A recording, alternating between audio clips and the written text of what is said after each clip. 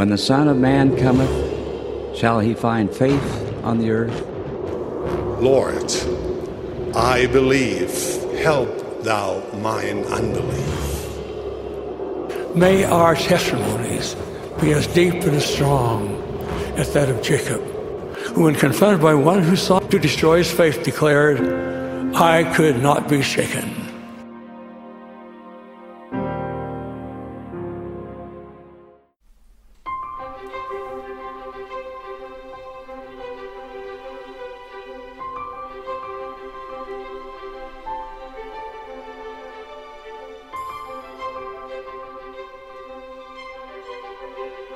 Hey everybody, I'm Jared Halverson, this is Unshaken, and I'm glad to have you back for some more time in the Book of Mormon this week. Before we get into today's material, we're going to be covering 3 Nephi 27 through 4 Nephi. But before we get there, I wanted to make two announcements. Over the months that Unshaken has been coming online, you have made two requests more than any other. Number one, lots and lots of you have been asking for some kind of a podcast version, an audio only. And that's finally up and running.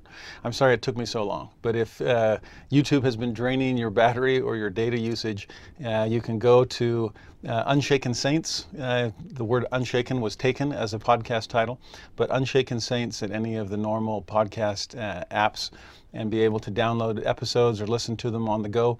Hopefully that makes it a little bit more accessible. I know that all it is the audio version of what we're doing here on YouTube. And so I'm sorry if there's ever a time that something doesn't make sense because it's visually based. But hopefully for the most part, you'll be okay with the audio only. And the second announcement is based on the second most often repeated request that I get. And that's to make these videos accessible to full-time missionaries. Missionaries in the field aren't allowed to access YouTube. They can use Facebook though. And so the hope was, is there any way to get these videos on Facebook so that they can access it that way? And those are up now as well. There is an Unshaken page on Facebook that you can find and like and follow. So tell your missionary siblings or friends or children that they have an access point for those videos as well. I hope that it helps them deepen their understanding and appreciation for the Book of Mormon, so that that fire within them is more easily spread to the friends of the faith that they're beginning to teach.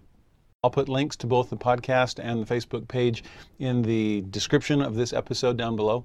But I hope that they make this content more accessible to people who really want to deepen their understanding and appreciation for the Book of Mormon. Now, today, we finish 3 Nephi, which means we're finishing the ministry of Jesus Christ among the Nephites. I hope you have fallen in love with 3 Nephi this time through in ways that you haven't previously. I know I have. But to give us some momentum as we go into chapter 27, let's review the end of chapter 26. The way that Mormon describes what's happening among the Nephites as the Savior approaches the end of his ministry among them, he says that they taught and did minister one to another. They had all things common among them, every man dealing justly one with another, and they did do all things even as Jesus had commanded them. That is what constituted the Church of Christ. What strikes me about that description of the people of Nephi as the Savior has ministered among them is how closely parallel all of those phrases are to the description of the city of Zion in the book of Moses, chapter 7. Enoch's people that were caught up to heaven. Remember those great phrases in Moses 7:18? That the Lord called his people Zion because, so here are the qualifiers, they were of one heart and one mind and dwelt in righteousness, and there was no poor among them. You see each of those elements manifest in what's taking place among the Nephite civilization here? Zion was of one heart. Well, here the Nephites, every man deals justly one with another. Zion was of one mind. Here they taught and ministered one to another, all getting on the same page. Zion dwelt in righteousness. The Nephites did do all things even as Jesus had commanded them. Zion had no poor among them. The Nephites had all things common among them. That is what the Church of Christ is meant to prepare us for and point us toward, to become a Zion people. And we are watching the formation of that kind of society unfold in these chapters. In 4 Nephi, we will see it reach its climax, and then we'll see it fall apart. In fact, right before hitting the record button to start filming this lesson, a thought came to my mind that's never crossed it before. I've always been struck by the 3 temptations that the adversary threw in the Savior's face at the Mount of Temptations. Change the stones to bread, which described in its most generic is a lust of the flesh, a physical appetite. The second sin, cast yourself off the temple. The Lord won't let you fall. There is a sin of pride. And thirdly, worship me and I will give you all the kingdoms of the earth. There's a sin towards materialism and worldliness. And the reason those three sins are so important is the three generic types that they describe are everywhere in Scripture. In some ways, those are the only kinds of sins there are. And the adversary simply uses different manifestations of them. There were only three kings of united Israel in the Old Testament before the northern kingdom and the southern kingdom split: Saul, David, and Solomon. And you guessed it, those three kings fell to those three temptations. Saul fell to pride, David fell to physical appetite, and Solomon fell to worldliness and materialism. The three temptations the adversary used to bring down the kings of Israel. He tried against the King of Kings and was unsuccessful in each of the three. We've seen this repeatedly throughout the Book of Mormon. Whether it was the sins that the great and spacious building was focused on that Nephi describes back in his visions in 1 Nephi, whether it was the sins that Jacob was condemning among his people in the book of Jacob, same three, whether it was the temptations and sins that the people of Noah were guilty of, that the priests were trying to reassure them was okay, same three. You see it among the Gadianton robbers. I mean, you name it. Throughout the Book of Mormon, you see it over and over and over again. I've tried to bring them up as we've gone through. But what struck me today is that those three temptations spell the downfall of the Zion society that Enoch built, and that the Lord is developing here among the Nephites, and that He's asking all of us as members of the Church of Christ to prepare for and point the world towards. Think of it this way. If we are of one heart and one mind, how's the adversary going to interfere with that? The sin of pride, where we divide one against another or put ourselves on different strata, different hierarchy. Dwelling in righteousness is gone because of the lust of the flesh, physical appetites, that pull towards sin. And then not having poor among us, worldliness and materialism spell disaster to that. Satan is constantly tempting us in those three directions because that spells the downfall of Zion. Or from the Lord's perspective, why does He try to develop a Zion people whenever He has His prophets guiding His children upon the earth? To help us overcome the opposition of the adversary. Zion is the cure for the world's diseases. It's the antidote to the three great temptations of Satan. And it's that kind of society that is being developed right here. With that in mind, go from chapter 26 into 27. And notice what happens. It came to pass that as the disciples of Jesus were journeying and were preaching the things which they had both heard and seen, and were baptizing in the name of Jesus, it came to pass that the disciples were gathered together and were united in mighty prayer and fasting. You get almost this yo-yo effect in verse 1, where they go out to preach and to minister and to baptize, and then they come back to unite themselves with one another in prayer and in fasting. Almost a sense of go out to discharge and then come back to recharge. I see this among the First Presidency and the Quorum of the 12. They have meetings in the Salt Lake Temple each Thursday, where they discuss the issues of the church around the world. They report on the things that they've been doing. I would love to be a fly on the wall for that. To be able to hear what has happened as these incredible disciples of Jesus Christ have gone forth, journeying and preaching and building the kingdom wherever they go, but then coming back and uniting in mighty prayer and fasting. That is a time of fasting and prayer for them. It's a time when they partake of the sacrament, since typically they're at a stake conference on a Sunday where the sacrament is not being administered. And hopefully this doesn't just apply to the First Presidency and the Quorum of the 12. Do we come together to recharge our spiritual batteries? Isn't that part of what church is for? To assemble and unite in mighty prayer and fasting? So that then, fully recharge the spiritual battery, now we can go forth, we can journey abroad and make a difference in the world. That's what Zion's for, right? That's the Abrahamic covenant we spent all last week discussing. That's exclusivity in pursuit of inclusivity. Come together to build one another up, but then go out to make a difference wherever you can. As this back and forth is occurring, verse 2, Jesus again showed Himself unto them, for they were praying unto the Father in His name. And Jesus came and stood in the midst of them and said unto them, What will ye that I shall give unto you? Now it's a beautiful fact that Jesus comes among them, shows Himself unto them, while they are praying unto the Father in His name. We saw in the previous verse that they had united in mighty prayer and fasting. This coming together, this oneness, which is what the at-one-ment was all about, is what invites Jesus into our lives and into our ministries. Elder Bednar has taught that if you look at 1 Nephi, all this conflict and friction within Lehi's family because of his sons, Laman and Lemuel pulling in one direction, Nephi and Sam pulling in the other. He pointed out, though, at the end of 1 Nephi chapter 7 is probably the moment of greatest unity within that family. All kinds of friction in that chapter. But by the end, Laman and Lemuel have begged Nephi for forgiveness, and he has frankly forgiven them. These brothers have become one. And what happens in chapter 8? This incredible manifestation of Lehi's dream. The way Elder Bednar described that was unity inviting revelation. And one of the greatest revelatory experiences that first family of the Book of Mormon shared came right on the heels of an experience of greatest unity among them. The same thing seems to be happening here.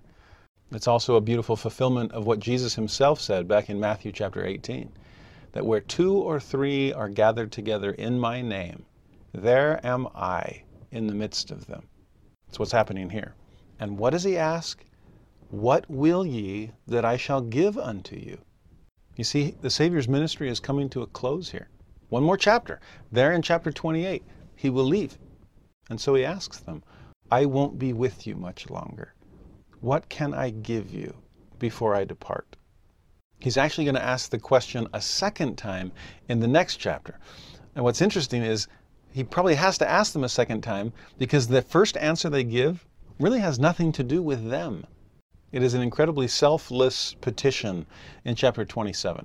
And then it seems like the Lord's like, okay, that's great. Yes, I will bless the church with what you asked for. But what about you individually? What do you want? I love that the Lord looks at both the collective, the institutional, but also the individual. He wants to bless the big picture, but he wants to bless the fine detail, you and me, not just the church as a whole. But here, the first thing on the disciples' mind, which tells you something about them and their stewardship and calling. They say in verse 3, Lord, we will that thou wouldst tell us the name whereby we shall call this church. And then the bad news, for there are disputations among the people concerning this matter. We keep seeing that in 3 Nephi. At the beginning of the book, when they saw the signs of Christ's birth, they were disputing on whether or not they could end the law of Moses. Had it been fulfilled in Christ yet? In 3 Nephi 11, you see them disputing over the manner of baptism, and Jesus telling them, disputation, contention is not of me, it's of the devil. Well, now they're still fighting. They are disputing over positive things. We've talked about this already. The need for orthodoxy. But as far as the priorities there, Jesus puts the emphasis on unity in pursuit of orthodoxy, not orthodoxy at unity's expense. So often when I see disagreement, of course it's there in politics, but even in religion, within our own faith sometimes, to see arguing over the best way to accomplish lofty goals. The goal is similar. The goal in many cases is identical. But how do we get there? And all this friction and conflict and disputation on the way, the Lord doesn't want that to happen. The disciples recognize that, and so they are asking for a clear answer. What should we call the church? Sounds pretty relevant for our day, by the way, with all that President Nelson has said about the importance of using the official name of the church, rebranding things. I had a student that works for the church that said there were like 20,000 instances on the church website that had to be changed to reflect that directive from the prophet, to emphasize Jesus Christ at the head of the church, and that by name this is his church. And sadly, I have seen disputation in social media on is it really a big deal or is it not? Or some people who have left the church and are attacking this, saying, well, is President Nelson throwing President Hinckley or President Monson under the bus? Why is it so evil to say Mormon now when it wasn't back then? So disputation continuing to our day. Verse 4, the Lord says unto them, Verily, verily, I say unto you, why is it that the people should murmur and dispute because of this thing? And again, that's what we're dealing with, murmuring and disputation. Verse 5 through 8, the Lord begins to respond to this question. And the way he starts it in verse 5 is interesting. Have they not read the scriptures? I love that the Lord points there first. You got a question? Well, have you read the handbook? It's a great place to hide information, as we sometimes joke. Some questions have already been answered. And if we are familiar with the answers he has given us, then many of our questions simply would not arise. Have you checked the scriptures on this? It's incredible that Jesus is with them, the source of the scriptures. He outranks them, and yet he points to them. It's already written. He's done a lot of that last week, right? I'm not going to be with you all the time, so I'm trying to make sure that the records contain the answers to the questions that you have asked, are asking, will ask. It's there. So let me point you to Isaiah and command you to search those words diligently, for they are so great. Let me inject some Malachi. Let's get some Habakkuk and Micah in there. Let's make sure that Samuel the Lamanite's words are on record. Check the scriptures. They have more answers than you realize. But then he explains what the scriptures have taught and what they mean. Have they not read the scriptures which say ye must take upon you the name of Christ, which is my name? For by this name shall ye be called at the last day. Now that last phrase is fascinating to me. It's by that name that we'll be called at the last day. I've often pictured a kind of celestial roll call. Reminds me of my first years of teaching seminary. In the first week of class, I was trying to learn names, and I'd have this roll, and I'd call out the names and check off people as far as attendance was concerned. And one of the most embarrassing moments was I looked at this name. It ended in I-E-J-O, and as a Spanish speaker, I mean, words like viejo are common, and so I thought, oh, we got a Spanish speaker in here, or someone of Latino descent. Fantastic. I hope they speak Spanish. And so I looked up and it said, Casiejo. Is Casiejo here? And total silence. And so I said it again. Casiejo? Nothing. Now, practically every seat was filled, so I thought, well, I mean, I guess they could be absent, but does this person really not know their own name? So one last try, Casiejo. And finally, this timid girl raised her hand in the back and said, do you mean Cassie Joe? I felt like such an idiot. I'm like, yeah. Cassie Joe. That's glad you're here. You see, we typically do know our own name, and we're waiting to hear it so that we can say, yes, I'm here. But don't wait for your name on Judgment Day. According to what the Lord is telling us here, it's by His name that we will be called at the last day, since it's His name alone that is allowed access. There is no other name given under heaven whereby man can be saved. So don't expect God to pull out a phone book type volume when He says, okay, I have the people that can come into my kingdom. This isn't Santa's list with the naughty and nice. I mean, He could do it on a 3x5, well, a Post-it note for that matter, and simply say, okay, I have the name of everyone who is allowed access or entrance to my kingdom. And you can picture every heart sinking, thinking, oh my goodness, it's on a Post-it note? Nobody made it. But when the Lord says, if this name is yours, come. And then He calls the name of Christ. I hope that doesn't catch us off guard, or we're wondering and waiting for, in my case, to get to the H's. When will He start calling Halversons? Did any of us make it? No, it's, am I truly a disciple of Christ? Have I become like Him to the point that His name is my name? So that when the Father calls the name of Jesus to enter His kingdom, every committed Christian knows to raise their hand and say, that's me. You get that sense in the Doctrine and Covenants, section 18, where he says, behold, Jesus Christ is the name which is given of the Father, and there is none other name given whereby man can be saved. Wherefore all men must take upon them the name which is given of the Father. For in that name shall they be called at the last day. Wherefore, if they know not the name by which they are called, if it's a Casiejo and we were expecting Cassie Joe, if it's Jesus and I was expecting Jared instead, no. If I don't know the name by which I'm called, then I cannot have place in the kingdom of my Father. See, what's so powerful about that passage in section 18 of the Doctrine and Covenants is what comes just a verse or two after. Because here, the original 3 witnesses are tasked with calling a quorum of the 12 apostles. And their question, it would have been mine as well, is how do I know who to call? For a role as essential as that, who should I choose? And the Lord explains this. The 12 shall be my disciples, and they shall take upon them my name. And here's how you can recognize them. The 12 are they who shall desire to take upon them my name with full purpose of heart. And if they desire to take upon them my name with full purpose of heart, they are called to go into all the world to preach my gospel unto every creature. And they are they who are ordained of me to baptize in my name. See the connection there? Of course they are able to baptize in my name, to give that name to others, because more than anything else, they desired to take that name upon themselves, at the expense, I would add, of whatever name they bore previously. In the case of Russell M. Nelson, his name shifted from Dr. Nelson to Elder Nelson. In the case of Dallin H. Oaks, his name was changed from Justice Oaks to Elder Oaks.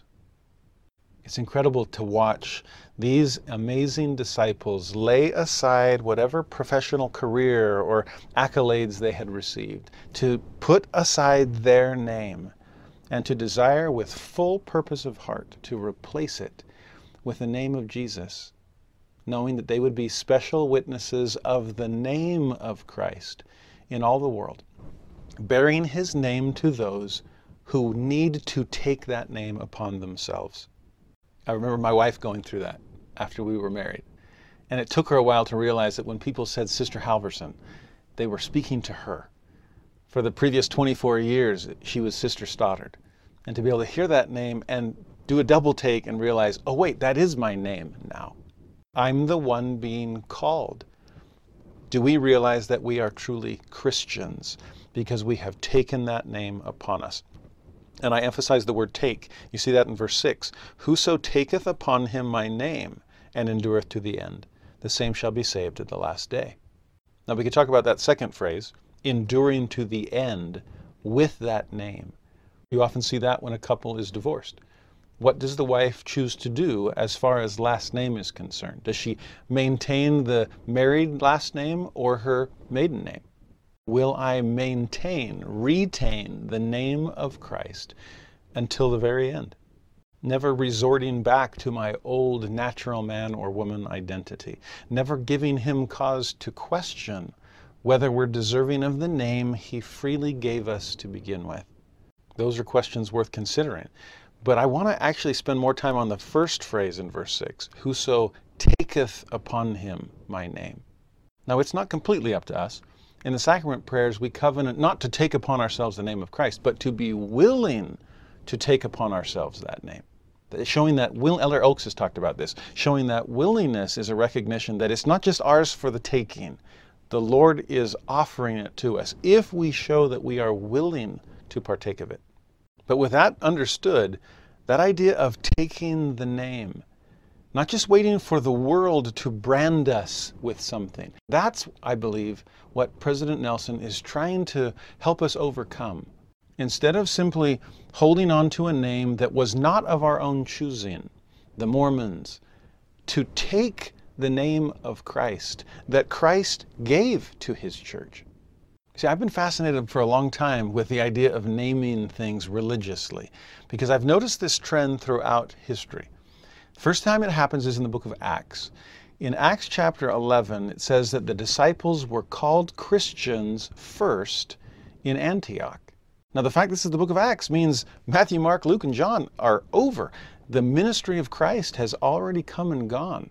And it's not till then that people start getting called Christians? Well, what were they called before?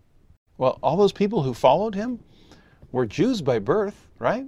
Peter, James, John, they were all Jewish.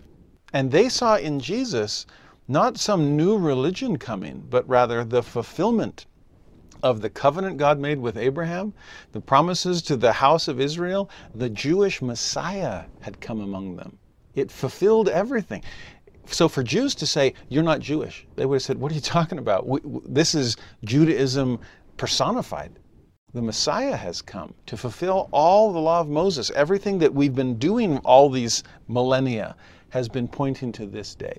And yet the Jews would say, no. You're adding scripture. You can't do that. You have new leadership. We're sticking with the old prophets, none of these new apostles. No, you can't change things. Closed canon, no need for living representatives. Sound familiar, Latter-day Saints? As people will say to us, no, you're not Christians. because you've added new scripture. You claim new prophets and apostles. No, it is what it is, and it's closed. There's so many fascinating parallels there. And in a similar way, what did the ancient Jews decide to do? In a way, they were going after brand purity. Now that's putting it kind of bluntly. But to think, no. If you go around claiming to be Jews, and people think that that's what we believe, we who are trying to protect the brand purity, we don't accept Jesus as Messiah. We are still holding out hope for a coming Messiah at some point. And so in the meantime, to keep people clear, to stop them from being confused, confusing us with them that we do not want to be a part of, we're going to have to brand them something different. Let's call them, well, if they think that Jesus is the Messiah, the Christ, well, let's call them that, the Christians, the Christians. And the name stuck. You actually see the similar thing happening in the Book of Mormon. During the war chapters, Alma 46 talks about the cause of Christians, and then Mormon interjects and explains the name. He says, "For thus were all the true believers of Christ, who belong to the church of God, called." But notice this, called by those who did not belong to the church.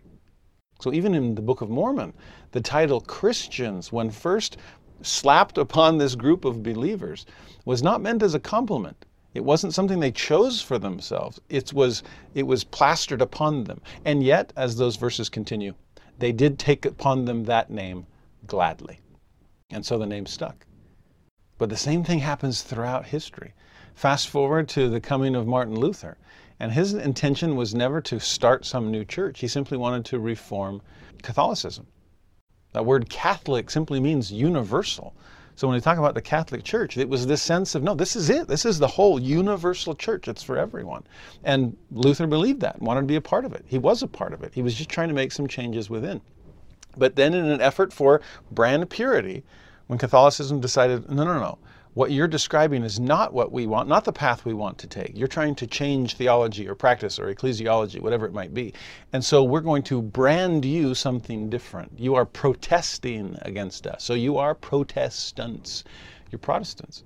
Same thing happened. Fast forward, you have an Anglican church and you have people within it, John Wesley primarily, who says, there's got to be a better method of really living the gospel, infusing Anglicanism with a methodology of discipleship.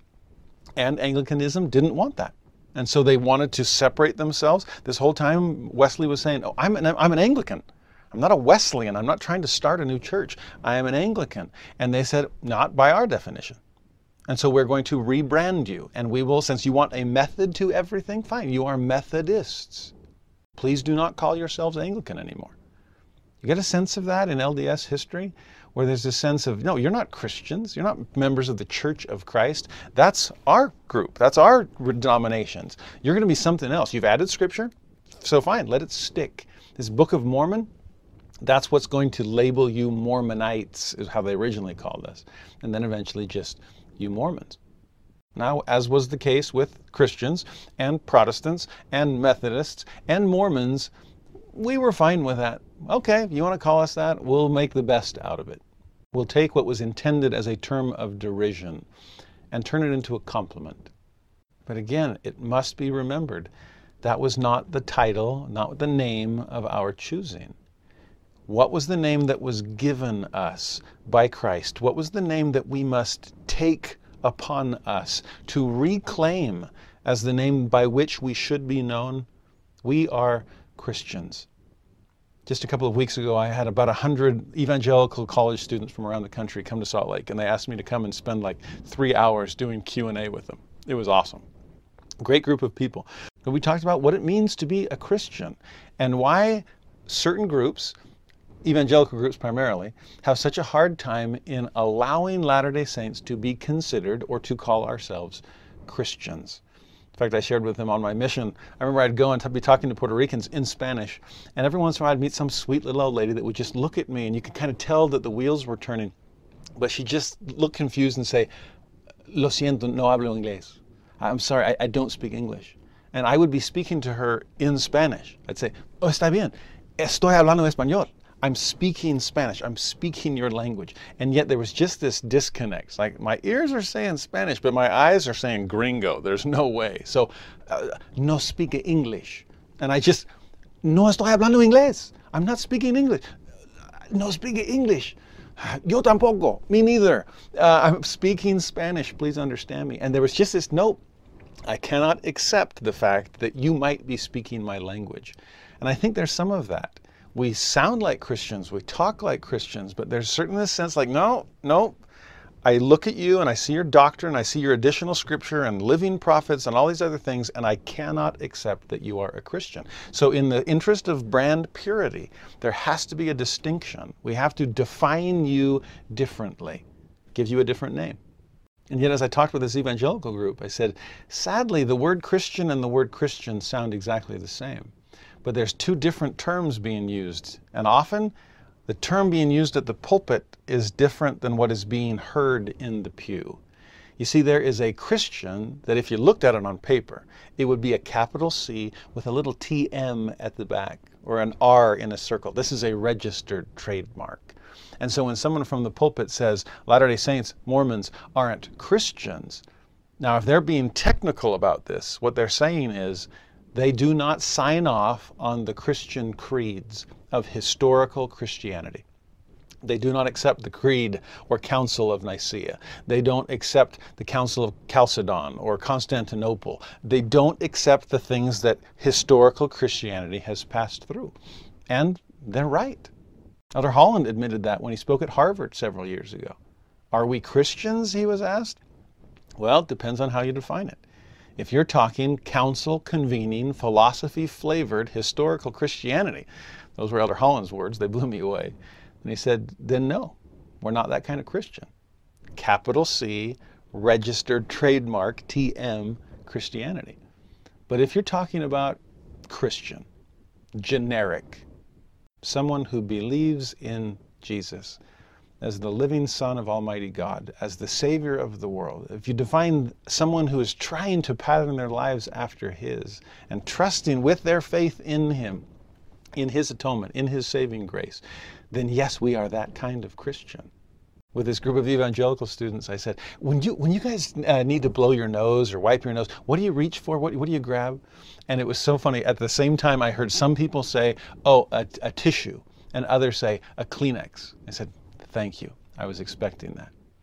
Now, one of those is generic, a tissue. The other is brand purity. And have you ever asked somebody for a Kleenex and they hold out a box? You're not going to look at it and go, oh, that's a Cottonelle. I wouldn't touch it. No, we just use the technical term for the generic thing. Kleenex kind of has a corner on the market as far as name recognition is concerned. So what are we talking about? What does it mean to be a Christian?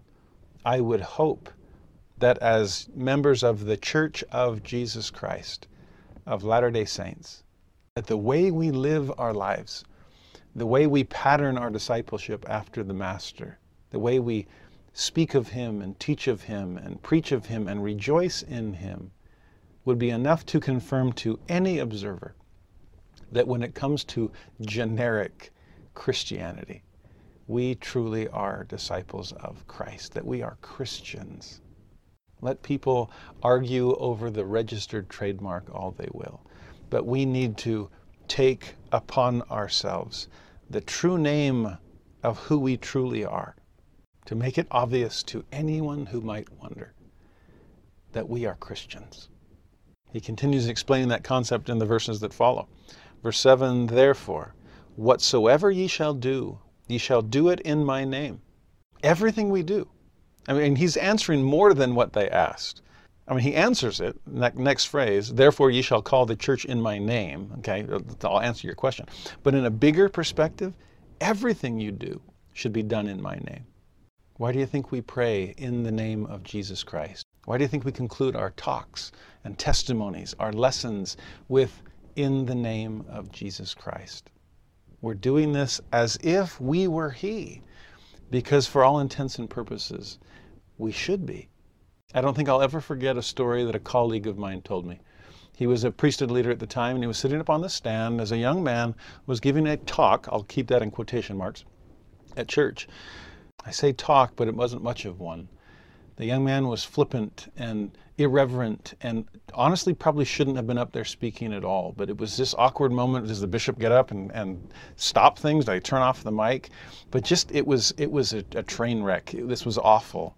And he was just, again, this young man was flippant and didn't care and was just kind of joking through it all as if the gospel didn't mean anything to him and surely shouldn't have meant anything to people in the congregation. Well, this friend of mine sitting on the stand was getting more and more uncomfortable and more indignant. And it reached its apex at the very end of this young man's so-called message. Because, as if on autopilot, as he was wrapping it up and racing to the finish line, he said, "And I say this, and you know what was about to come at the end." And my friend sat there and kind of visceral reaction thought to himself, "Don't you dare.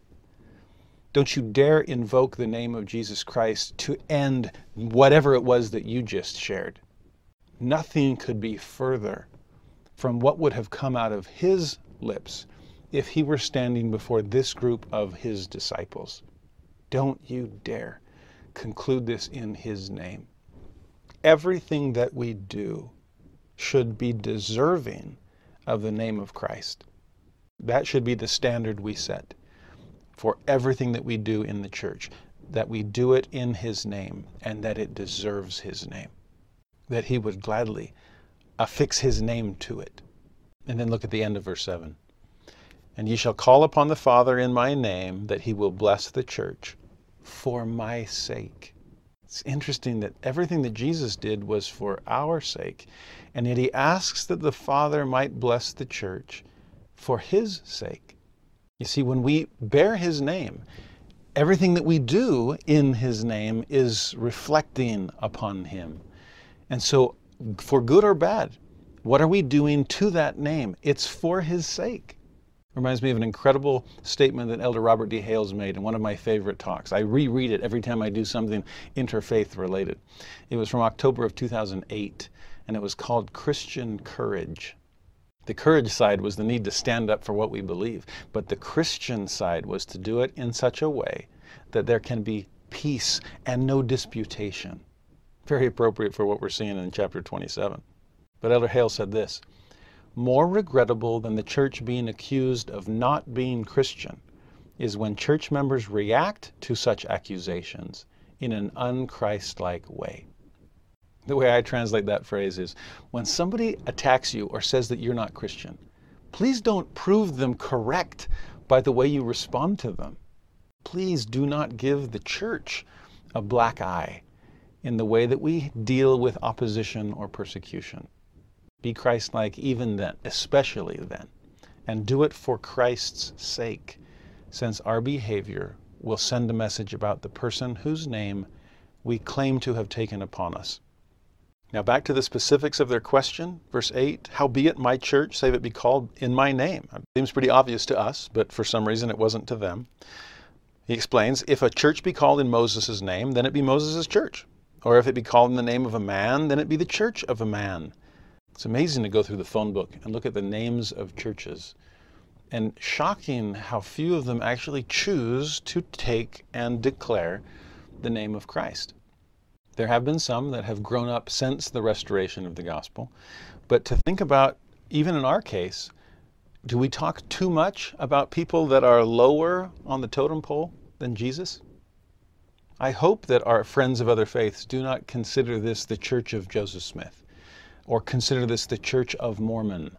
Again, I am all for what President Nelson is trying to get us all to embrace. It lets the world know whose church this is.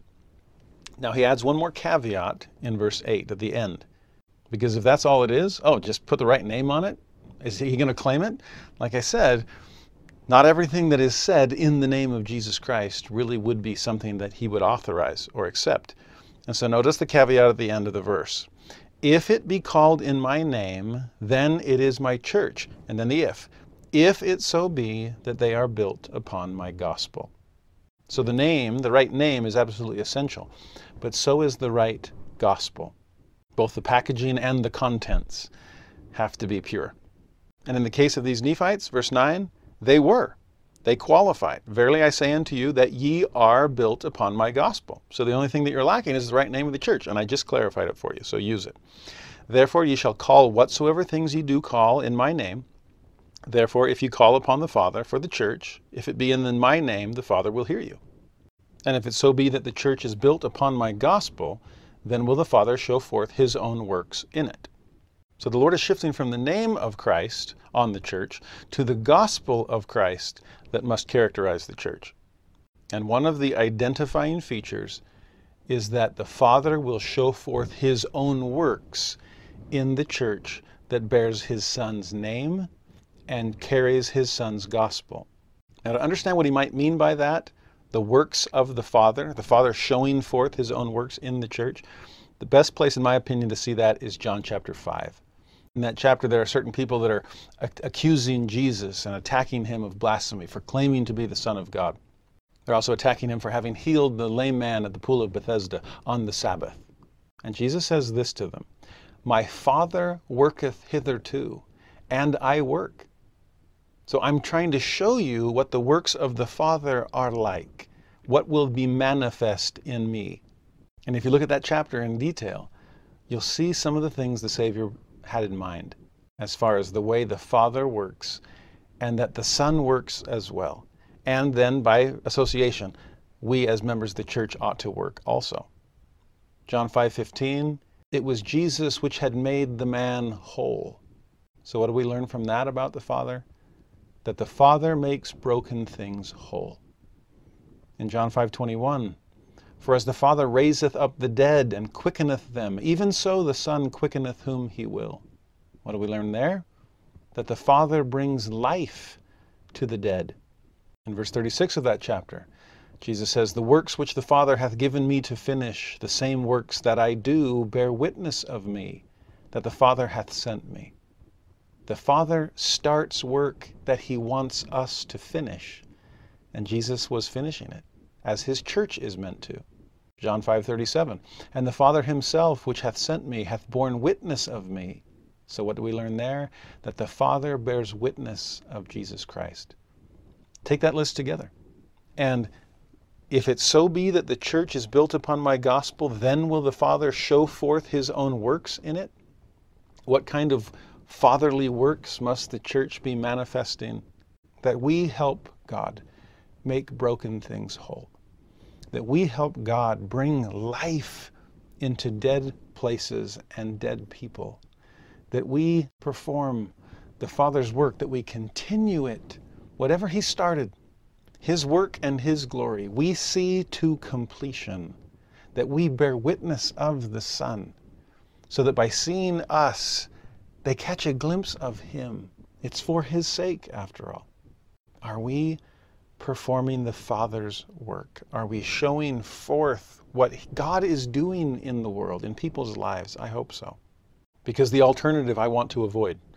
Verse 11, if it be not built upon my gospel, and is built upon the works of men, or upon the works of the devil. So those are the two other options. Kind of celestial, terrestrial, telestial. Or I guess that last place would be outer darkness. Is this God-made, or man-made, or devil-made? Is it a positive, or a negative, or somewhere neutral in the middle? If it's either of the other two, merely human or truly diabolical, here's their promised result. They have joy in their works for a season. And by the end cometh, and they are hewn down and cast into the fire, from whence there is no return. Joy for a season. But it just doesn't last. Gamaliel understood this in the book of Acts when people started to attack Christianity. The way he responded, if this counsel or this work be of men, let alone of the devil, it will come to naught. But if it be of God, just what if, then ye cannot overthrow it, lest haply ye be found even to fight against God. So what was Gamaliel's advice? Leave it alone and just watch what happens. Time will tell. You know, there was a man, a pastor of the German Reformed Church, that had known enough about Joseph Smith and the early church members that he didn't like them. And he thought, well, eventually they will go the way of all the earth. This is how he said it. The greatest impostor of our times in the field of religion is no doubt a certain Joseph Smith. This new sect should not cause the Christian church great astonishment. The past centuries have also had religious offshoots, but what has become of them all? They have all been absorbed in the sea of the past and marked with the stamp of oblivion. This will also be the lot of the Mormonites, and I hope, while it is still in the bud. Well, we have a little more hindsight than Reverend Willers did. But to see the growth and progress of the kingdom of God upon the earth as we are barreling forward towards our millennial day, gathering Israel on both sides of the veil, helping the Father keep his covenant, perform his saving work, all for his sake and the sake of his Son. You see, that's another way to tell. Notice how he says in verse 12, their works do follow them. It's because of their works that they're hewn down. Therefore, remember the things that I have told you. I think that's true of all three areas, though, three levels. The works of God follow God. They lift us higher, heavenward, up to him. The works of the devil bring us down to him. His works follow him as well, bringing us away from God. And the works of man, I guess they can take us in any possible direction. Their works will follow them, wherever they happen to be leading.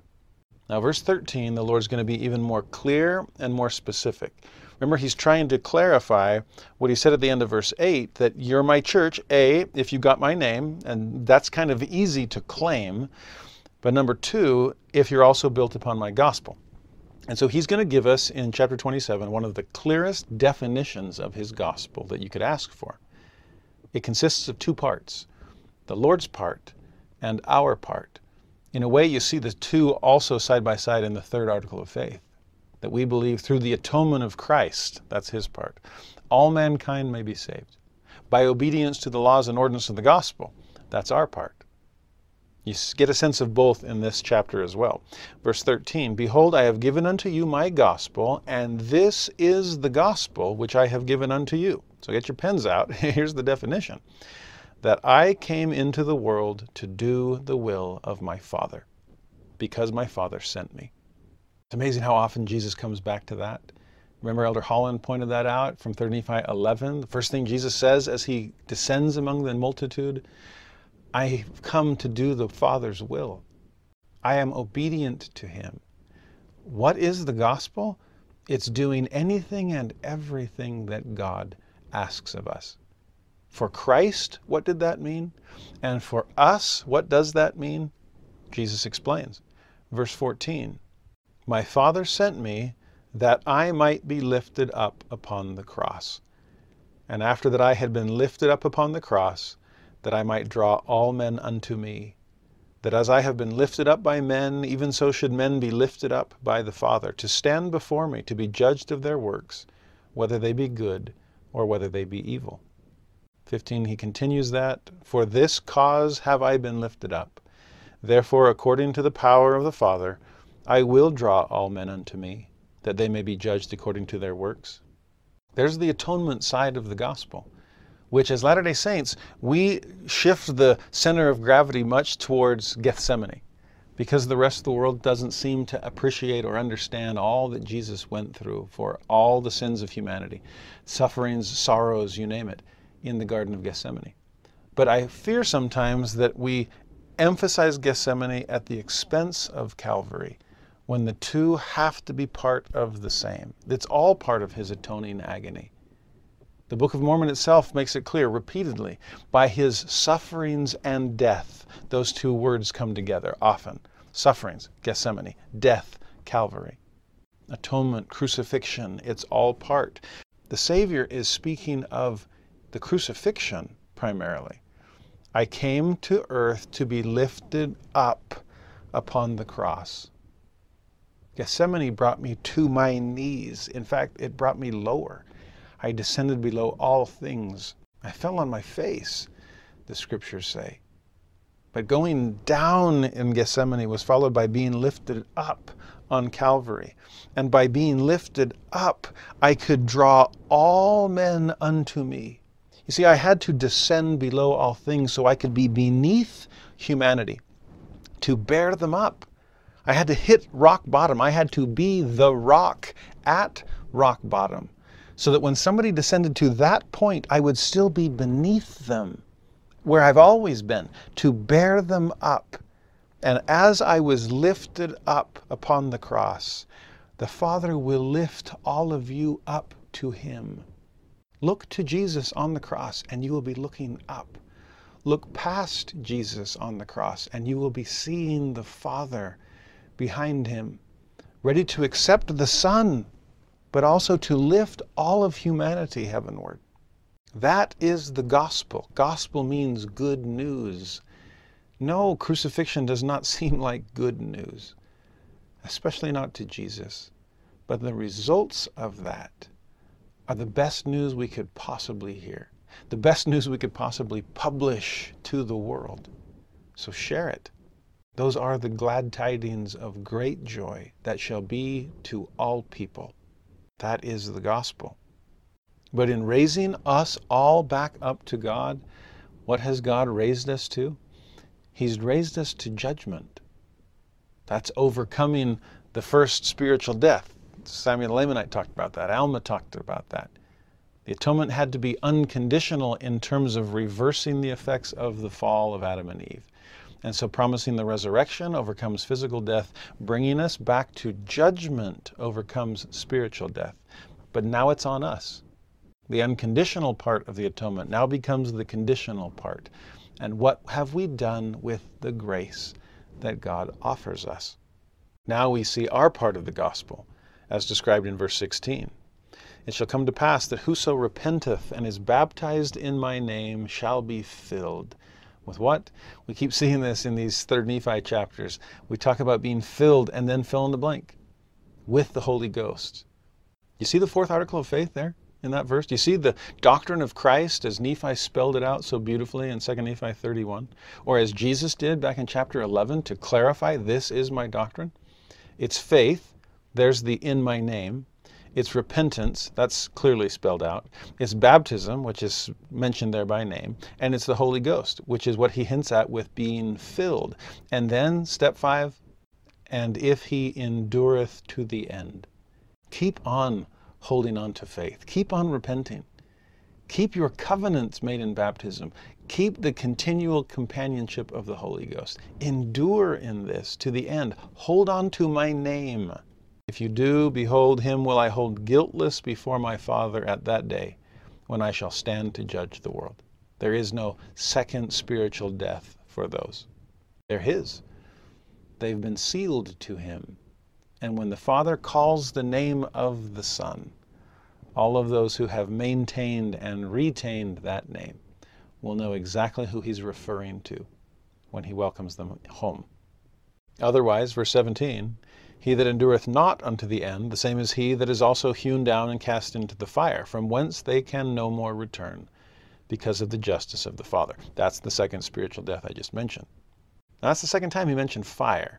He said it in verse 11, says it again in 17, hewn down and cast into the fire.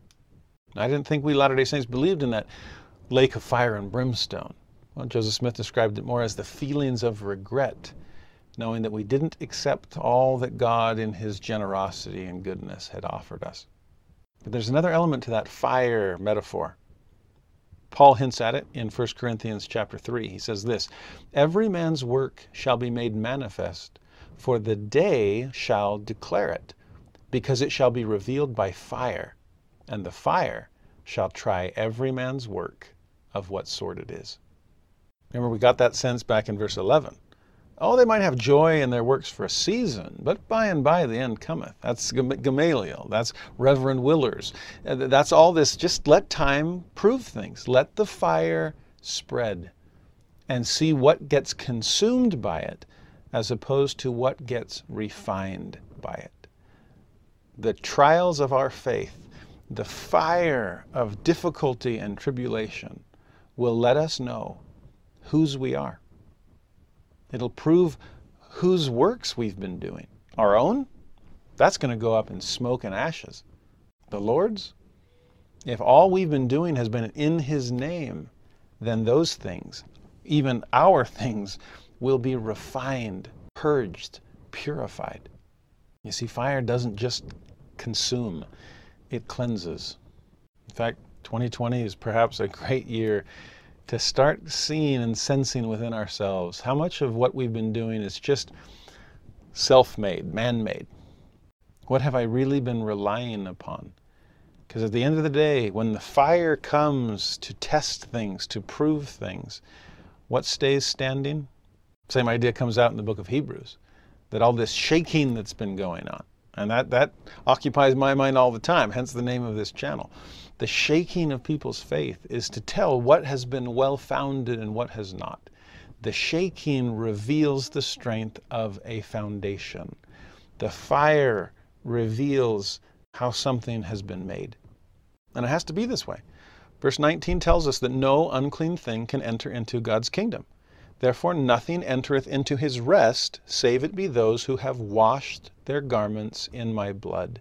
Because of their faith and the repentance of all their sins and their faithfulness unto the end, that's his gospel. Remember, he did his part throughout mortality, through Gethsemane, through Calvary, through the garden tomb. But what about our part? No, our part doesn't save us. Jesus saves us. But to be savable, to be reconciled to his will, have we exercised faith in him? Have we repented of those stiff-arming reflexes that keep him at arm's length? Have we covenanted to take his name and retain it? Do we have the companionship of the Holy Ghost? Is the fire having its intended effect upon us, to burn away, to purge away any unclean thing? Are we washed in the blood of the Lamb? And to the degree that we are not, and that applies to all of us, then verse 20 is for us. Now this is the commandment. Repent, all ye ends of the earth. Come unto me. There's faith again. Be baptized in my name, that ye may be sanctified by the reception of the Holy Ghost, that ye may stand spotless before me at the last day. That's how we maintain the name. That's how we come home. Faith in Christ, repentance through Christ, covenant with Christ, Holy Ghost guiding and helping us become more like Christ. That's our part of the gospel. Verse 21, verily, verily, I say unto you, this is my gospel, my part and yours. And ye know the things that ye must do in my church. For the works which ye have seen me do, that shall ye also do. For that which ye have seen me do, even that shall ye do. Now that was a lot of do's. And lest we think that discipleship is a to-do list, turn the page and look at verse 27, where he says at the end, what manner of men ought ye to be? Verily I say unto you, even as I am. Which can be taken just like me, or just like I am, as in, I am that I am. The God of Israel, of Abraham, Isaac, and Jacob, the God of the whole world, the Messiah of Mount Sinai, Redeemer of Israel. Are we like him? Are we like Jesus? Are we lion and lamb? Are we justice and mercy? Are we all of that? Please keep in mind, it's not just the do, 5 times in verse 21. It's the be of verse 27. Are we becoming what Jesus is? That's the only reason he asks us to do anything in the first place. It is doing with an eye to becoming. Now, between those two verses, 21 and 27, he says an interesting thing. 23, write the things which ye have seen and heard, save it be those which are forbidden. Now, I would consider that the ideal. Write down what I've taught you. Write down the things you've seen and heard. I mean, up to the point of sanctity itself where you should not utter these things. Write that down. There's the top line. Then 24, write the works of this people, which shall be, even as hath been written of that which hath been. If 23 is the ideal, then 24 is the real. 23, what we should be doing, what you've seen in me. 24, what you've actually been doing. Because in 25, out of the books which have been written, and which shall be written, shall this people be judged, for by them shall their works be known unto men. We'll be judged based on the gap between what's written in 23 and what's written in 24. The space between the ideal and the real. And just in case you think you can cook the books, verse 26, that's not the only set that will be recorded. Behold, all things are written by the Father. Therefore, out of the books which shall be written shall the world be judged. So part of the judgment is not just the discrepancy between the ideal and the real that we've been recording, but any possible discrepancies between our version of the ideal and the real and God's version of it. Now, I am grateful for just how perfectly God understands the real and not just the ideal. That is part of the mercy that comes because of the atonement. That Jesus condescended to our level to know just how hard it is to keep 24 up on the level of 23. He knows our flesh. He knows what it feels like to be made of dust. And he fills that gap with his grace. He'll do that for us as well. And then he says in 27, and know ye that ye shall be judges of this people, according to the judgment which I shall give unto you, which shall be just. Therefore, so it's in that context that he adds the be to the do that we saw earlier. Therefore, because of the fact that you will have to be judges of this people too, you Nephite disciples, or we as we judge ourselves, or as we try to make righteous judgment calls regarding other people. Not to judge unrighteously, but to judge righteous judgment. Remember we saw that back in Nephi chapter 14. But it's with that concept of judgment in mind that he says, therefore, what kind of judge should you be? What manner of men and women ought ye to be? Even as I am. Someone who understands the perfect level of the ideal, but also empathizes with the much lower level of the real. Someone who fills that with experience and understanding and empathy. Someone who tries to view our set of books through God's. I think the assumption would be that, well, God's view is going to be so much harsher than my own. I should probably be harder on myself. I should raise the level of divinity much higher than I do and lower the level of humanity. Well, again, the fact that Jesus came to condescend below all things, he might have a clearer picture than we do of what we're up against, not just what we're aiming for. Yes, he will be perfectly just. That is part of the Old Testament I am. But he will be perfectly merciful, which is part of the New Testament, I am Jesus. And you don't just have to separate Old from New Testament. There is plenty of justice in the New and plenty of mercy in the Old. It's Jehovah, Jesus, start to finish. For some of us, that will mean taking more seriously divine expectations. For many others of us, it will be being reassured that you're doing better than you think. Judge righteous judgment. Judge like he would. With whatever combination of justice and mercy will help move us forward. That's the Goldilocks zone of how much we are troubled by our sins. Remember we talked about that in Alma chapter 42. He's now ready to wrap up this ministry. He says in 28, now I go unto the Father. And verily I say unto you, whatsoever thing ye shall ask the Father in my name shall be given unto you. That's how I started this chapter. I'm about to leave. I asked you what you wanted. You asked for clarification about the church. That was beautifully selfless of you wonderful disciples, you church leaders. But again, I reassure you, ask. I know what I'm asking of you. So ask of the Father whatever you need to accomplish it. That's what Jesus said to his original 12 apostles in Jerusalem, as he was headed towards Gethsemane and Calvary to perform his part of the gospel. He said, you have not chosen me, but I have chosen you and ordained you to bring forth fruit. That's a tall order. And that your fruit should remain. That's an even taller order. But then he promises them that what you ask of the Father will be given you. I know you'll need the help. It's yours for the asking. So ask. 29, ask and ye shall receive. Knock, it shall be opened unto you. He that asketh receiveth. Unto him that knocketh it shall be opened. And then he admits, gives us a window into his beautiful heart in verse 30. Now behold, my joy is great, even unto fullness, because of you, and also this generation. Yea, even the Father rejoiceth, also all the holy angels, because of you and this generation, for none of them are lost. We got a glimpse of Christ's joy when he was blessing the children. Here we see it again. On behalf of this entire generation, they're all going to make it. No empty chairs. None are lost. 31, he clarifies, I mean them who are now alive of this generation. None of them are lost. In them I have fullness of joy. See, there was a distinction back in 35:8 with the destruction of the wicked. Hope is not lost for them either. God plays the long game and has made ample provision to bring his children home. But for you survivors, yes, you needed repentance yourself. I said that back in chapter 10 as well.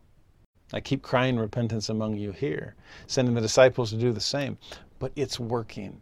You're choosing faith and repentance and baptism and the Holy Ghost. I see in you that you will be able to endure to the end. You will do your part of the gospel as I have done mine.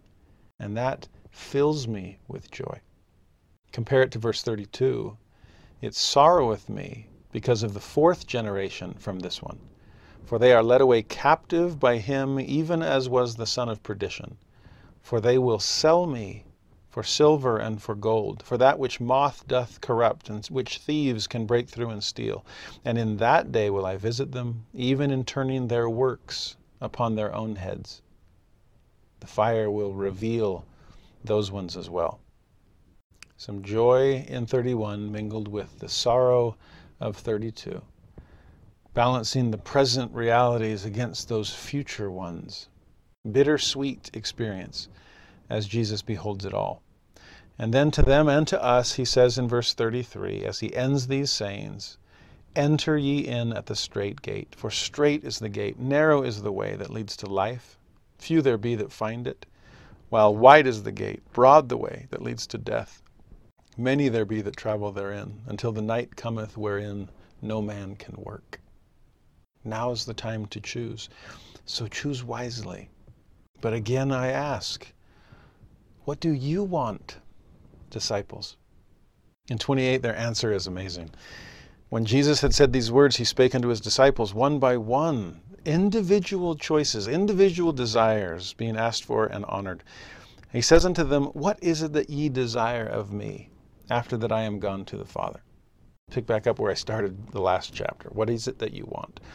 Now they all spake except for three. You know who those three are. But in verse 2, the 9 disciples say this, we desire that after we have lived unto the age of man, that our ministry wherein thou hast called us may have an end, that we may speedily come unto thee in thy kingdom. Now that's a beautiful desire. We're going to serve you because we love you. But serving you without being with you will miss you. So as soon as we're done with our service, can we rush back home? I want to be away from you for as short a time as possible. And he rewards them for that. Verse 3, blessed are ye because ye desired this thing of me. So here's how it's going to happen. After you are 70 and 2 years old, ye shall come unto me in my kingdom, and with me ye shall find rest. Now, I don't know if they expected such a specific response to their petition. It's like, okay, 72. How's that sound? Whoa. Now again, it's not completely clear. He just says, after that ye are 70 and 2. I don't know if they had to plan for their funeral the same day as their birthday when they hit 72, or just sometime in that year, or sometime after that time. That's how long it's going to last. I don't know. But it is kind of jolting, I think, to go, wow, I really do have an end date on this. I think so often we serve as if we had all the time in the world, and we can always do better later. And perhaps this was a wake-up call for them, as it would have been to me, I'm sure. It was like, whoa, this does come to an end someday? The beginning of my mission, I'll admit, felt like it would never come to an end. But the closer I approached it, the more I wanted to push it back and extend as far as possible. I just wanted to keep doing what I was doing. And that was the sense of the other three. Now, he just congratulated the 9 on the goodness of their desire. Blessed are ye. No wonder verse 4, the other 3 are a little gun-shy about explaining what they had in mind, because it was different from the others. I think that's a concern we probably would all understand. Are we supposed to want what everybody else wants? Are we supposed to be cookie cutters? Is there one-size-fits-all form of discipleship? Or is there diversity within unity? Can there be various righteous desires? And which one do you find the greatest joy in? Now for these, he asks them again, what will ye that I should do unto you when I am gone unto the Father? And verse 5, they sorrow in their hearts, because they don't want to mention it. They durst not speak unto him the thing which they desired. Well, good for them, they don't have to. Verse 6, Jesus knows their thoughts and says to them, ye have desired the thing which John, my beloved, who was with me in my ministry, before I was lifted up by the Jews, desired of me. You want to stay. Some wanted to come and rest. You want to stay and serve. And while I was honest in saying that that first group's desire was a blessed one, well, yours is even more so. Verse 7, therefore more blessed are ye. More blessed because you want to be more burdened. Ye shall never taste of death. Ye shall live to behold all the doings of the Father unto the children of men, even until all things shall be fulfilled according to the will of the Father, when I shall come in my glory with the powers of heaven. That's what John wanted, and that's what John got. It's what you want. It's what you'll get. The way the Lord describes it in Doctrine and Covenants section 7, verse 5, where we get a closer glimpse at that conversation between Jesus and Peter and John from John chapter 21, the shores of the Sea of Galilee after the resurrection. In that verse, Peter's was a good desire, but John wanted to do more.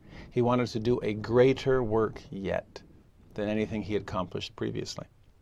I actually love the positioning of that conversation at the end of the book of John. So one of the last things he writes. Remember the apostles had been fishing that night and had caught nothing? A little deja vu from what had happened 3 years earlier.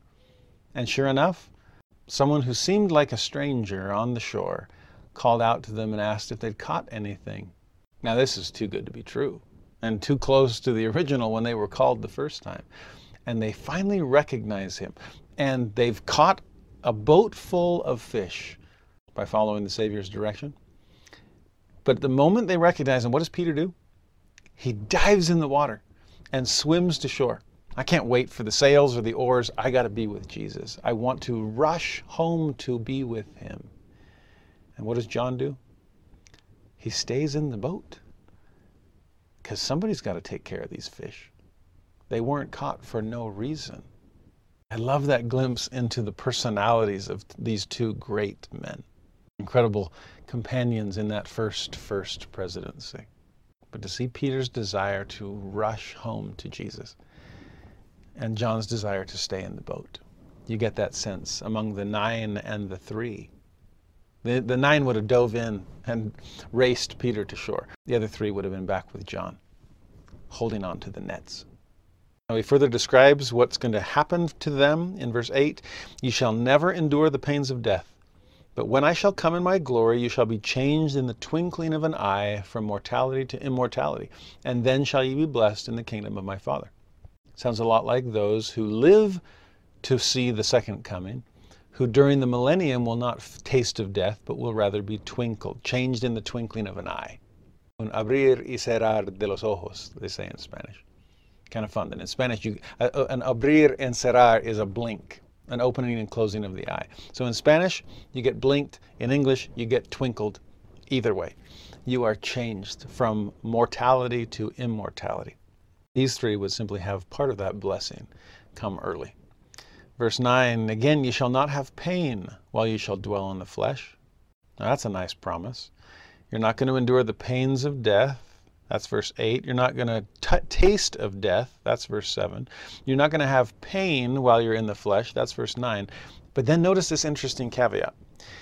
You won't have sorrow either. So neither sorrow. But then this catch, save it be for the sins of the world. That's fascinating. I can spare you all kinds of things from this mortal/immortal experience. No death with its pains or even its bad aftertaste. You won't feel, taste, suffer any of that. You won't have any sorrow, except for the sins of the world. Because that, I hate to tell you, is unavoidable. It's inescapable. Why do you think Enoch saw a weeping God? Why do you think the Nephites at Bountiful saw a groaning Christ?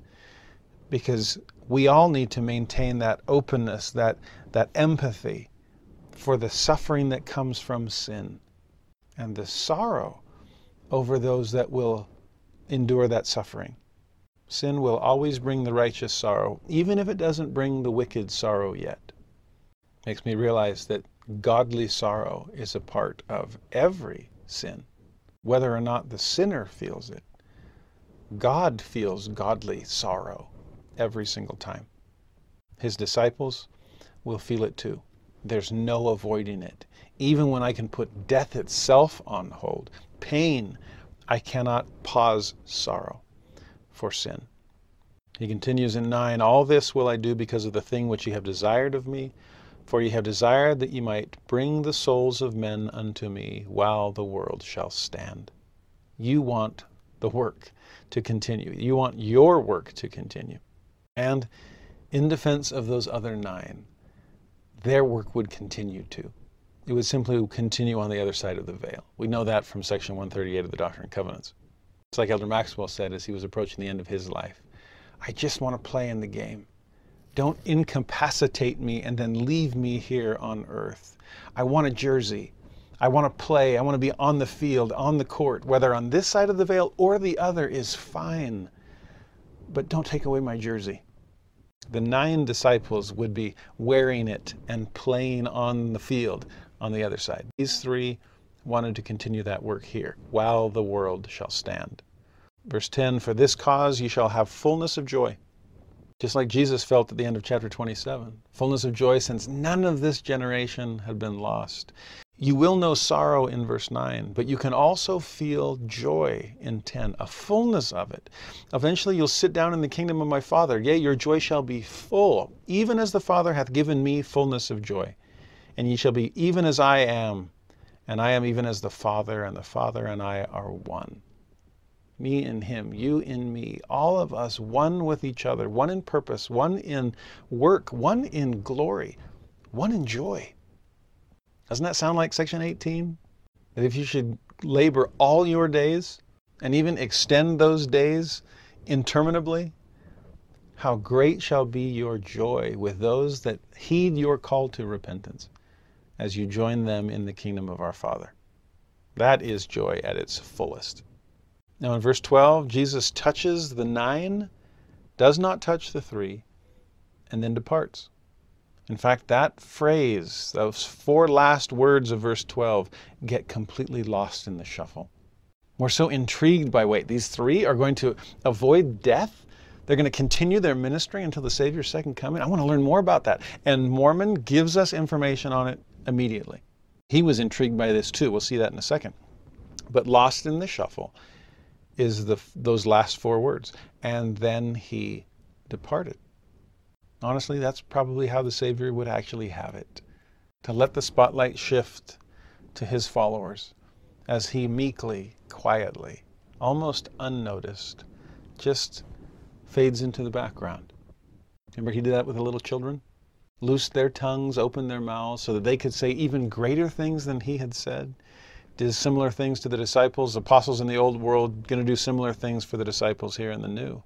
And sure enough, verse 13, the camera angle shifts immediately to the opening of the heavens, not to see the Savior ascend, but rather to watch what happens with these 3 Nephite disciples.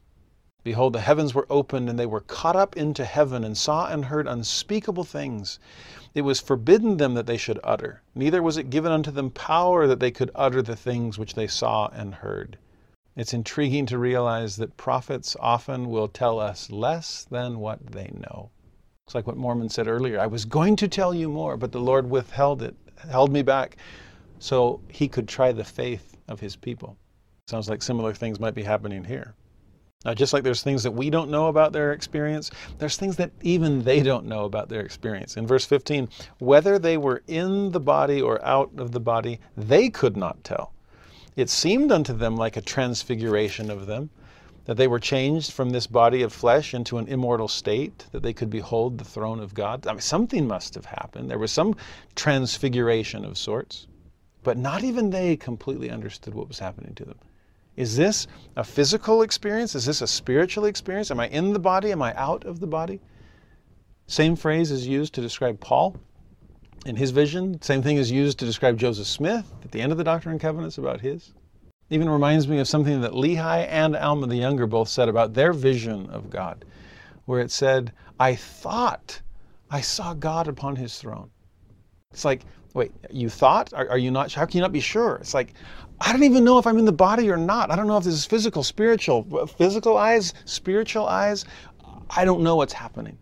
These kinds of epiphanies, these visionary experiences go so far beyond the normal experience of daily life that I would suggest we cut visionaries some slack as they try to explain them. I've seen people try to dismiss Joseph Smith's first vision just because there are multiple accounts of it. Well, read those accounts. They're all incredible.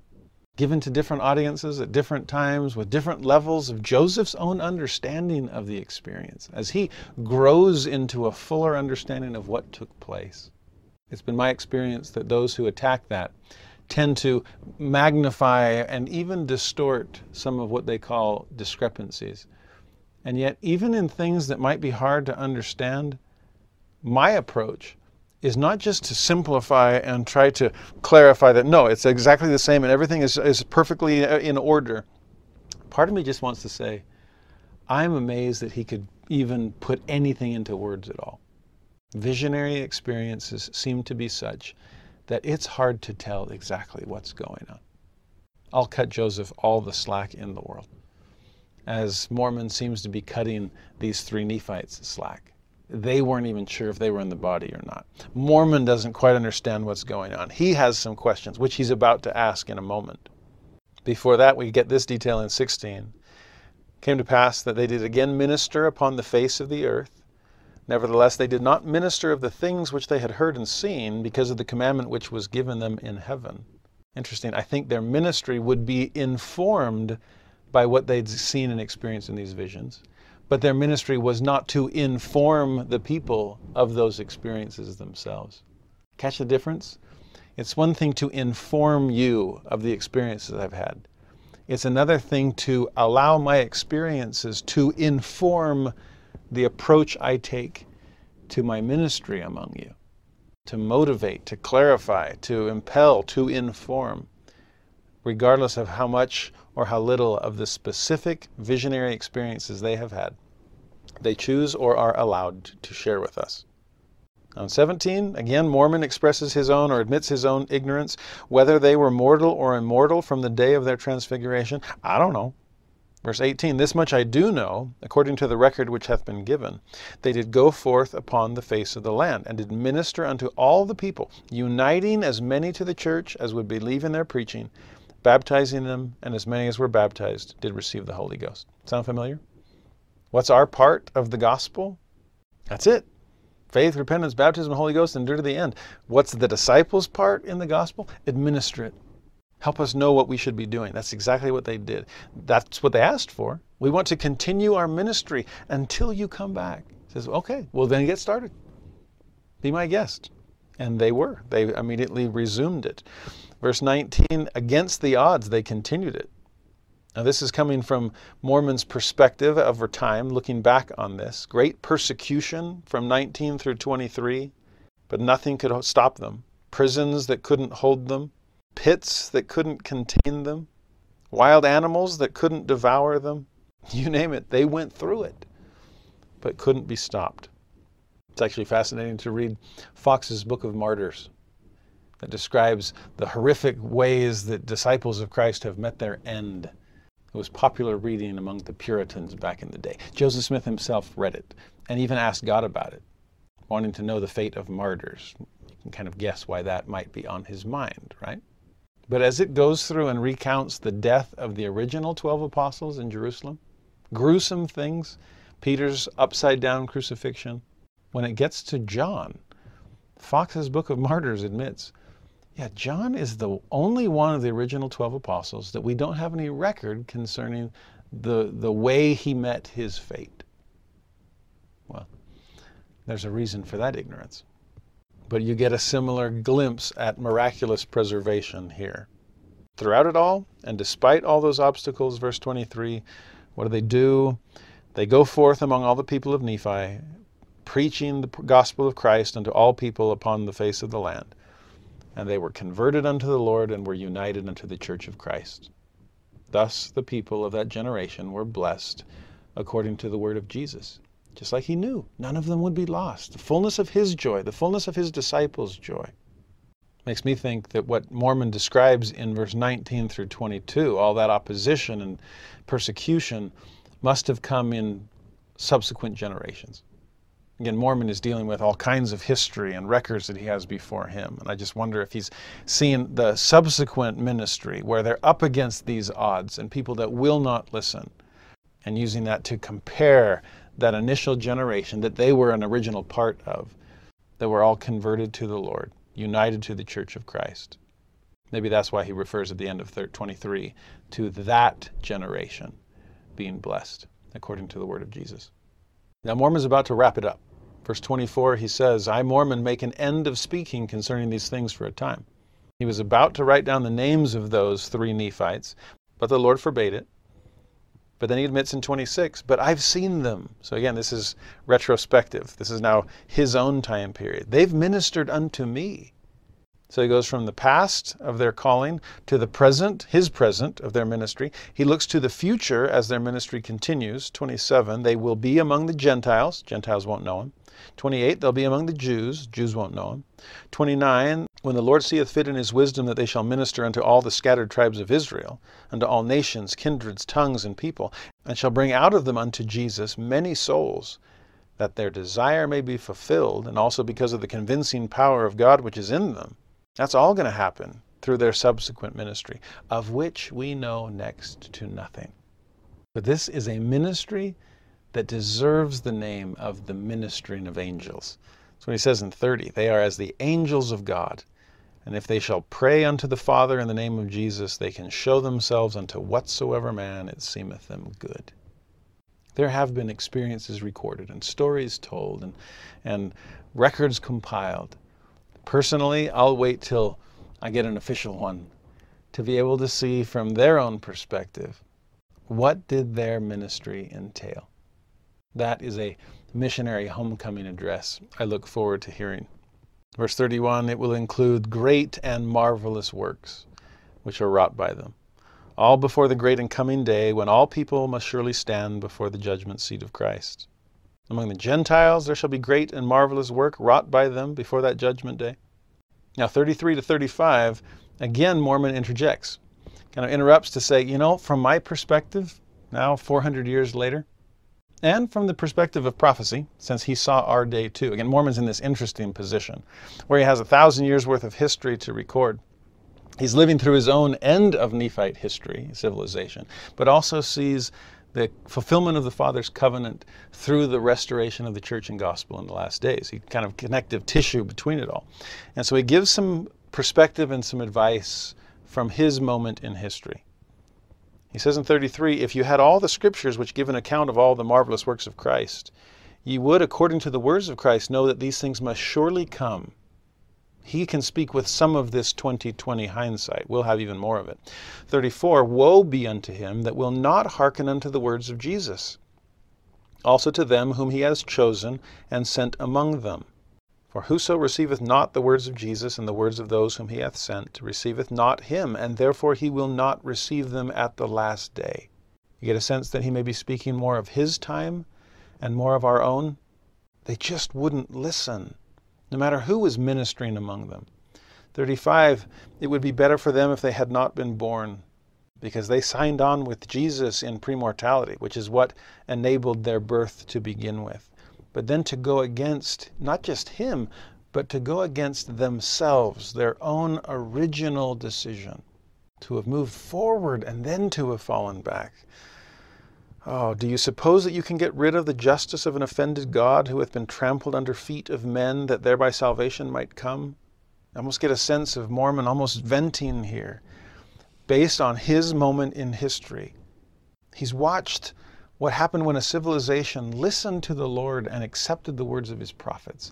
And he is living through a time when the exact opposite occurred. And then writing for a time where we are caught between those two poles. And which direction will we choose to go in? Will we be like the Nephites of Jesus' day, bathing his feet with our tears? Or like the Nephites of Mormon's day, trampling Jesus under our feet? The choice is ours. And Mormon, I think, is trying to help us make it wisely. Now he gets back to the subject at hand in verse 36. Again, the previous few verses were his aside, and kind of looking into the camera. I've got to let you know where you are in history based on where I am in history. But then he gets back to the original history in 36. Behold, as I spake concerning those whom the Lord had chosen, yea, even 3 who were caught up into the heavens, that I knew not whether they were cleansed from mortality to immortality. Notice how he phrased it right there, by the way. Whether they were cleansed.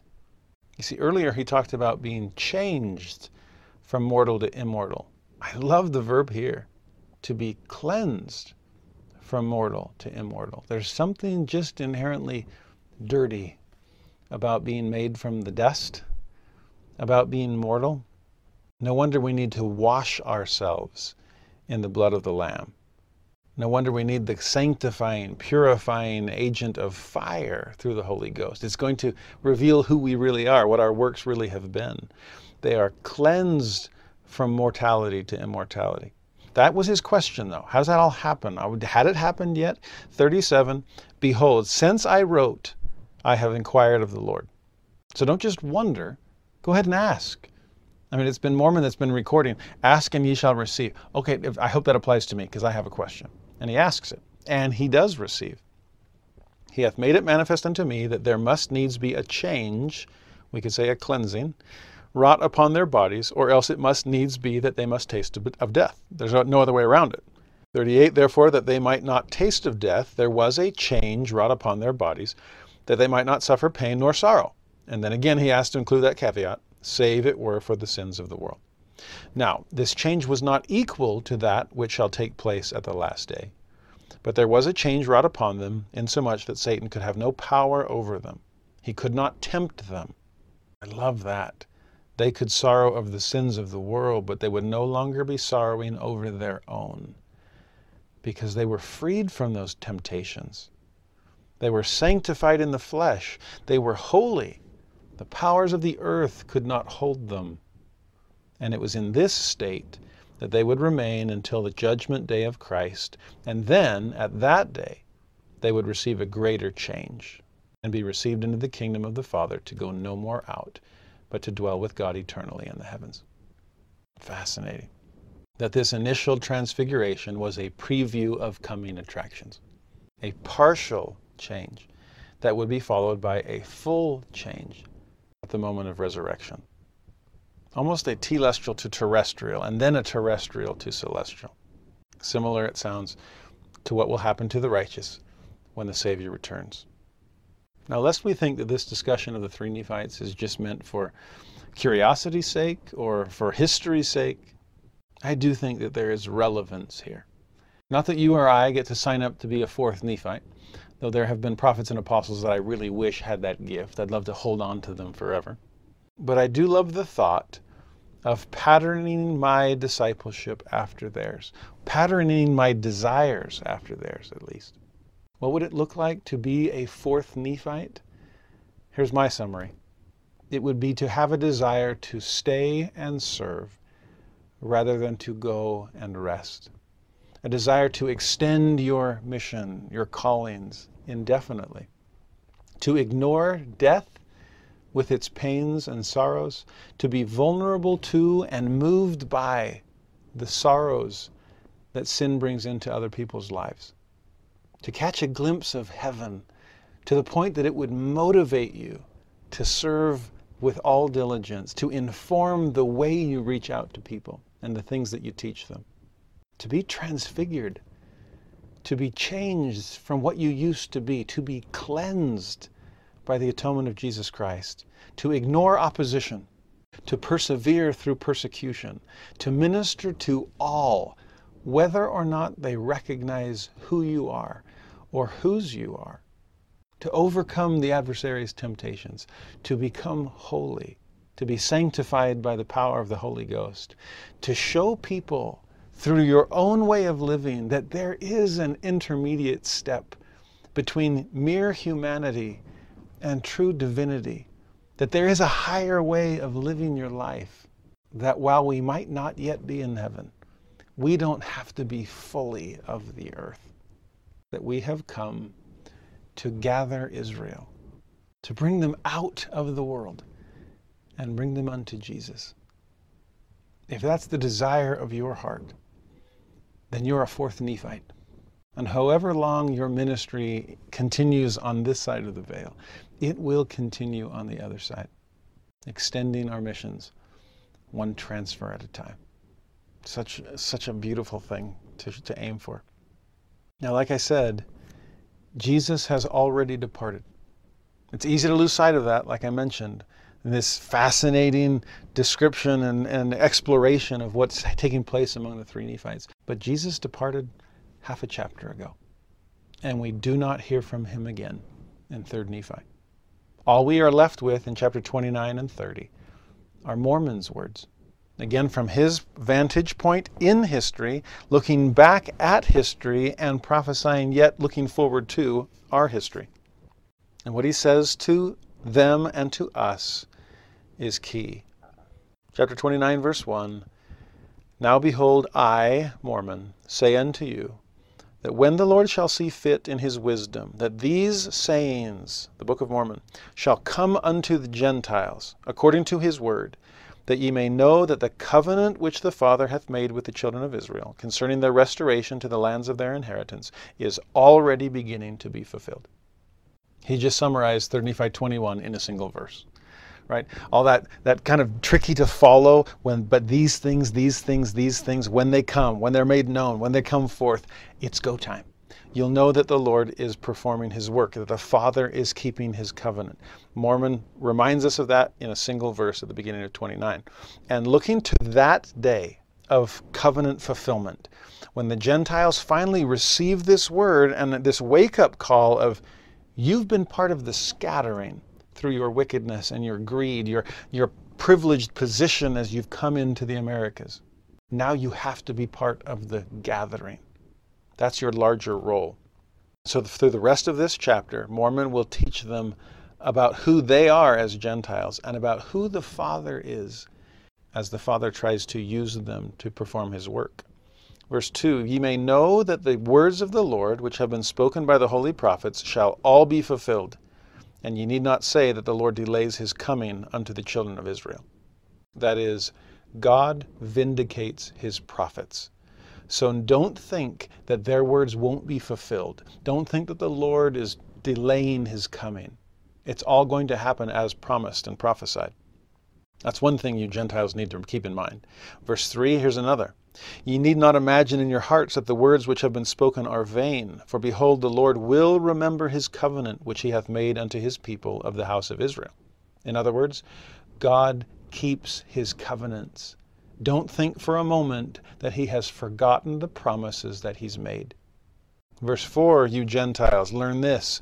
When ye shall see these sayings coming forth among you, again, the sign of the coming forth of the Book of Mormon, then ye need not any longer spurn at the doings of the Lord. To spurn means to disdainfully dismiss or reject. Kind of turn your nose up at it. Walk it under your feet, as he said earlier. You no longer need to spurn at the doings of the Lord, for the sword of his justice is in his right hand. And behold, at that day, if ye shall spurn at his doings, he will cause that it shall soon overtake you. Woe unto him that spurneth at the doings of the Lord. Yea, woe unto him that shall deny the Christ and his works. What do we learn about God there? That he means business. Don't ignore his justice. Don't spurn at or reject his works. Gentiles, all of you, all of us who are responsible to help perform the Savior's work, the Father's work in gathering his household home, the house of Israel, take it seriously. God does mean business here. What else do we need to know? Verse 6, woe unto him that shall deny the revelations of the Lord, and that shall say the Lord no longer worketh by revelation, or by prophecy, or by gifts, or by tongues, or by healings, or by the power of the Holy Ghost.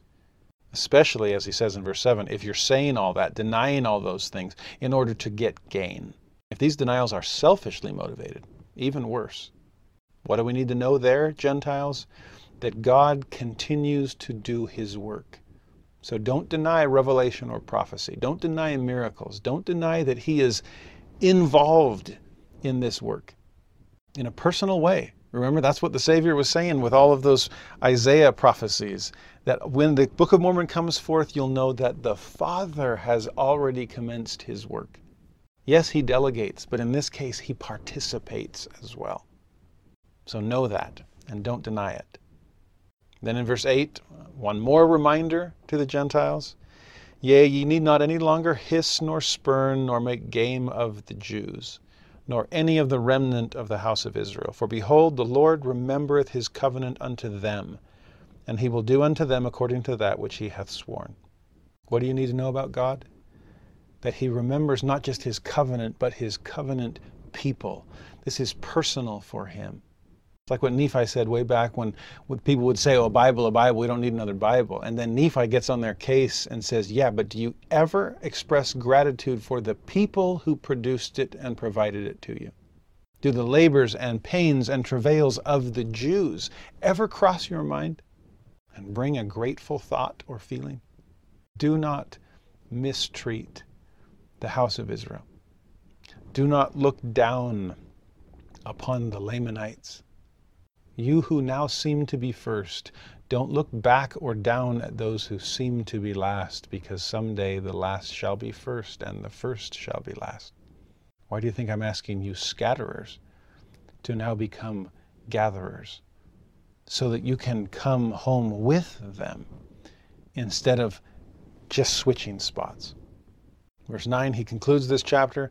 Therefore ye need not suppose that ye can turn the right hand of the Lord unto the left, that he may not execute judgment unto the fulfilling of the covenant which he hath made unto the house of Israel. More than anything, what does Mormon want us, eventual future readers, to know? Again, he's looking into the camera now. He's broken the fourth wall. He's addressing us. He's finished his discussion of the ministry of Jesus Christ among the Nephites. He reminds us that when this book comes forth, it is proof that it's go time. And now that it's go time, now that I'm speaking to you readers, please understand that God keeps his word, that he remembers his covenant. He remembers his covenant people. He's playing this seriously, and we need to take it seriously as well. That nothing will stop him from performing his saving work. He gave his word, and the word was made flesh. He sent his Son. That is the gospel. That God sent his Son to be lifted up upon the cross so that he could lift up everyone else right along with him. That is the gospel at its simplest. To do the Father's will and the Father's work, which Jesus did through atonement and crucifixion and resurrection, that we do through faith and repentance and baptism and Holy Ghost and enduring to the end, that we do in extending those blessings, coming in to recharge and then going out to do discharge this truth to the world, every nation, kindred, tongue, and people, both sides of the veil, helping the Father perform his work so that we help the Father keep his word. The way that Mormon ends that in verse 9 reminds me so much of what the Lord says way back in 2 Nephi 27. 2 times in 2 verses, as the Lord shows to Nephi all that will happen in the latter days. He says, I am able to do mine own work. It's like, I got this, Nephi. I got this. Bank on it. Count on it. I am able to do my own work. He had no doubt. Couple that with what Joseph of Egypt says, again, twice, in the prophecy that Lehi shares with his son Joseph in 2 Nephi 3. Speaking of this work of restoration that would come in the last days, Joseph of Egypt says, I am sure of the fulfilling of this promise. And then repeats it. I am sure of this thing. You get a sense of those two coming together? The Lord speaking in 2 Nephi 27, his servant speaking in 2 Nephi 3. I've got this. I know you do.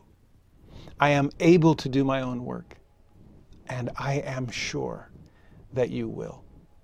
Mormon then gives his final invitation in chapter 30, this tiny little 2-verse chapter. Again to the Gentiles. He's still staring into the camera. Hearken, O ye Gentiles. All our eggs are in your basket. It's all riding on you. You have to perform your work, your role in this. You Gentiles, hearken. Hear the words of Jesus Christ, the Son of the living God. All that Jesus taught from chapter 20 through 26, what he's reminding you of in 27, what he's preparing the 3 Nephites for in 28. You Gentiles, step up to the plate. Join the ranks, perform the work. Hearken, hear the words of Jesus Christ, the Son of the living God, which he hath commanded me that I should speak concerning you. So this is the Lord's invitation coming through his servant Mormon. For behold, he commanded me that I should write, saying, and here it is, the Lord's invitation to all of us Gentiles. House of Israel in part, yes, but Gentile in part too. Called into the kingdom to call everyone else in as well. Gathered in order to gather. Chosen in order to choose. Here's the invitation. Verse 2, turn, all ye Gentiles, from your wicked ways. And then he starts listing them. There's a whole lot. A lot of wicked ways we need to turn away from. I used to read verse 2 as a reminder of the things we need to avoid. And it's a long list. Evil doings, lyings, deceivings, whoredoms, secret abominations, idolatries, murders, priestcrafts, envyings, strifes, wickedness, abominations. A pretty good list. But to me now, those recede into the background to notice instead what he's asking us to do. So think less about that list of nouns, of wicked nouns, and look more at the list of verbs, things God is commanding us to do. The first is to turn to him, to see the voice who is speaking to us, that's calling us to join him in his cause. And then after the list of things we're supposed to turn from, back to our verbs of invitation, come unto me. That is the call of faith in Christ. Be baptized in my name. That is the call of covenant. That you may receive a remission of your sins and be filled with the Holy Ghost. That's the call of confirmation and of companionship with the Spirit. That ye may be numbered with my people who are of the house of Israel. You see the real invitation? I want you to invite everybody else so that you can respond to the invitation yourself. You Gentiles, I want to number you among my covenant people. So lay hold upon the covenant. Exercise faith in its source, Jesus Christ. Repent of your sins. Be baptized. Receive the Holy Ghost. I want you to be one with us. Gather to me. And then gather all my sheep. Choose me. And then help everyone else choose me as well. That is the work to which we are called, Jew and Gentile alike. Inside or outside the house of Israel, don't you get it? We're the family of God. We're children of him. We're brothers and sisters, and he wants all of us to come home to him. So turn and come. He is the door, and he has left it open.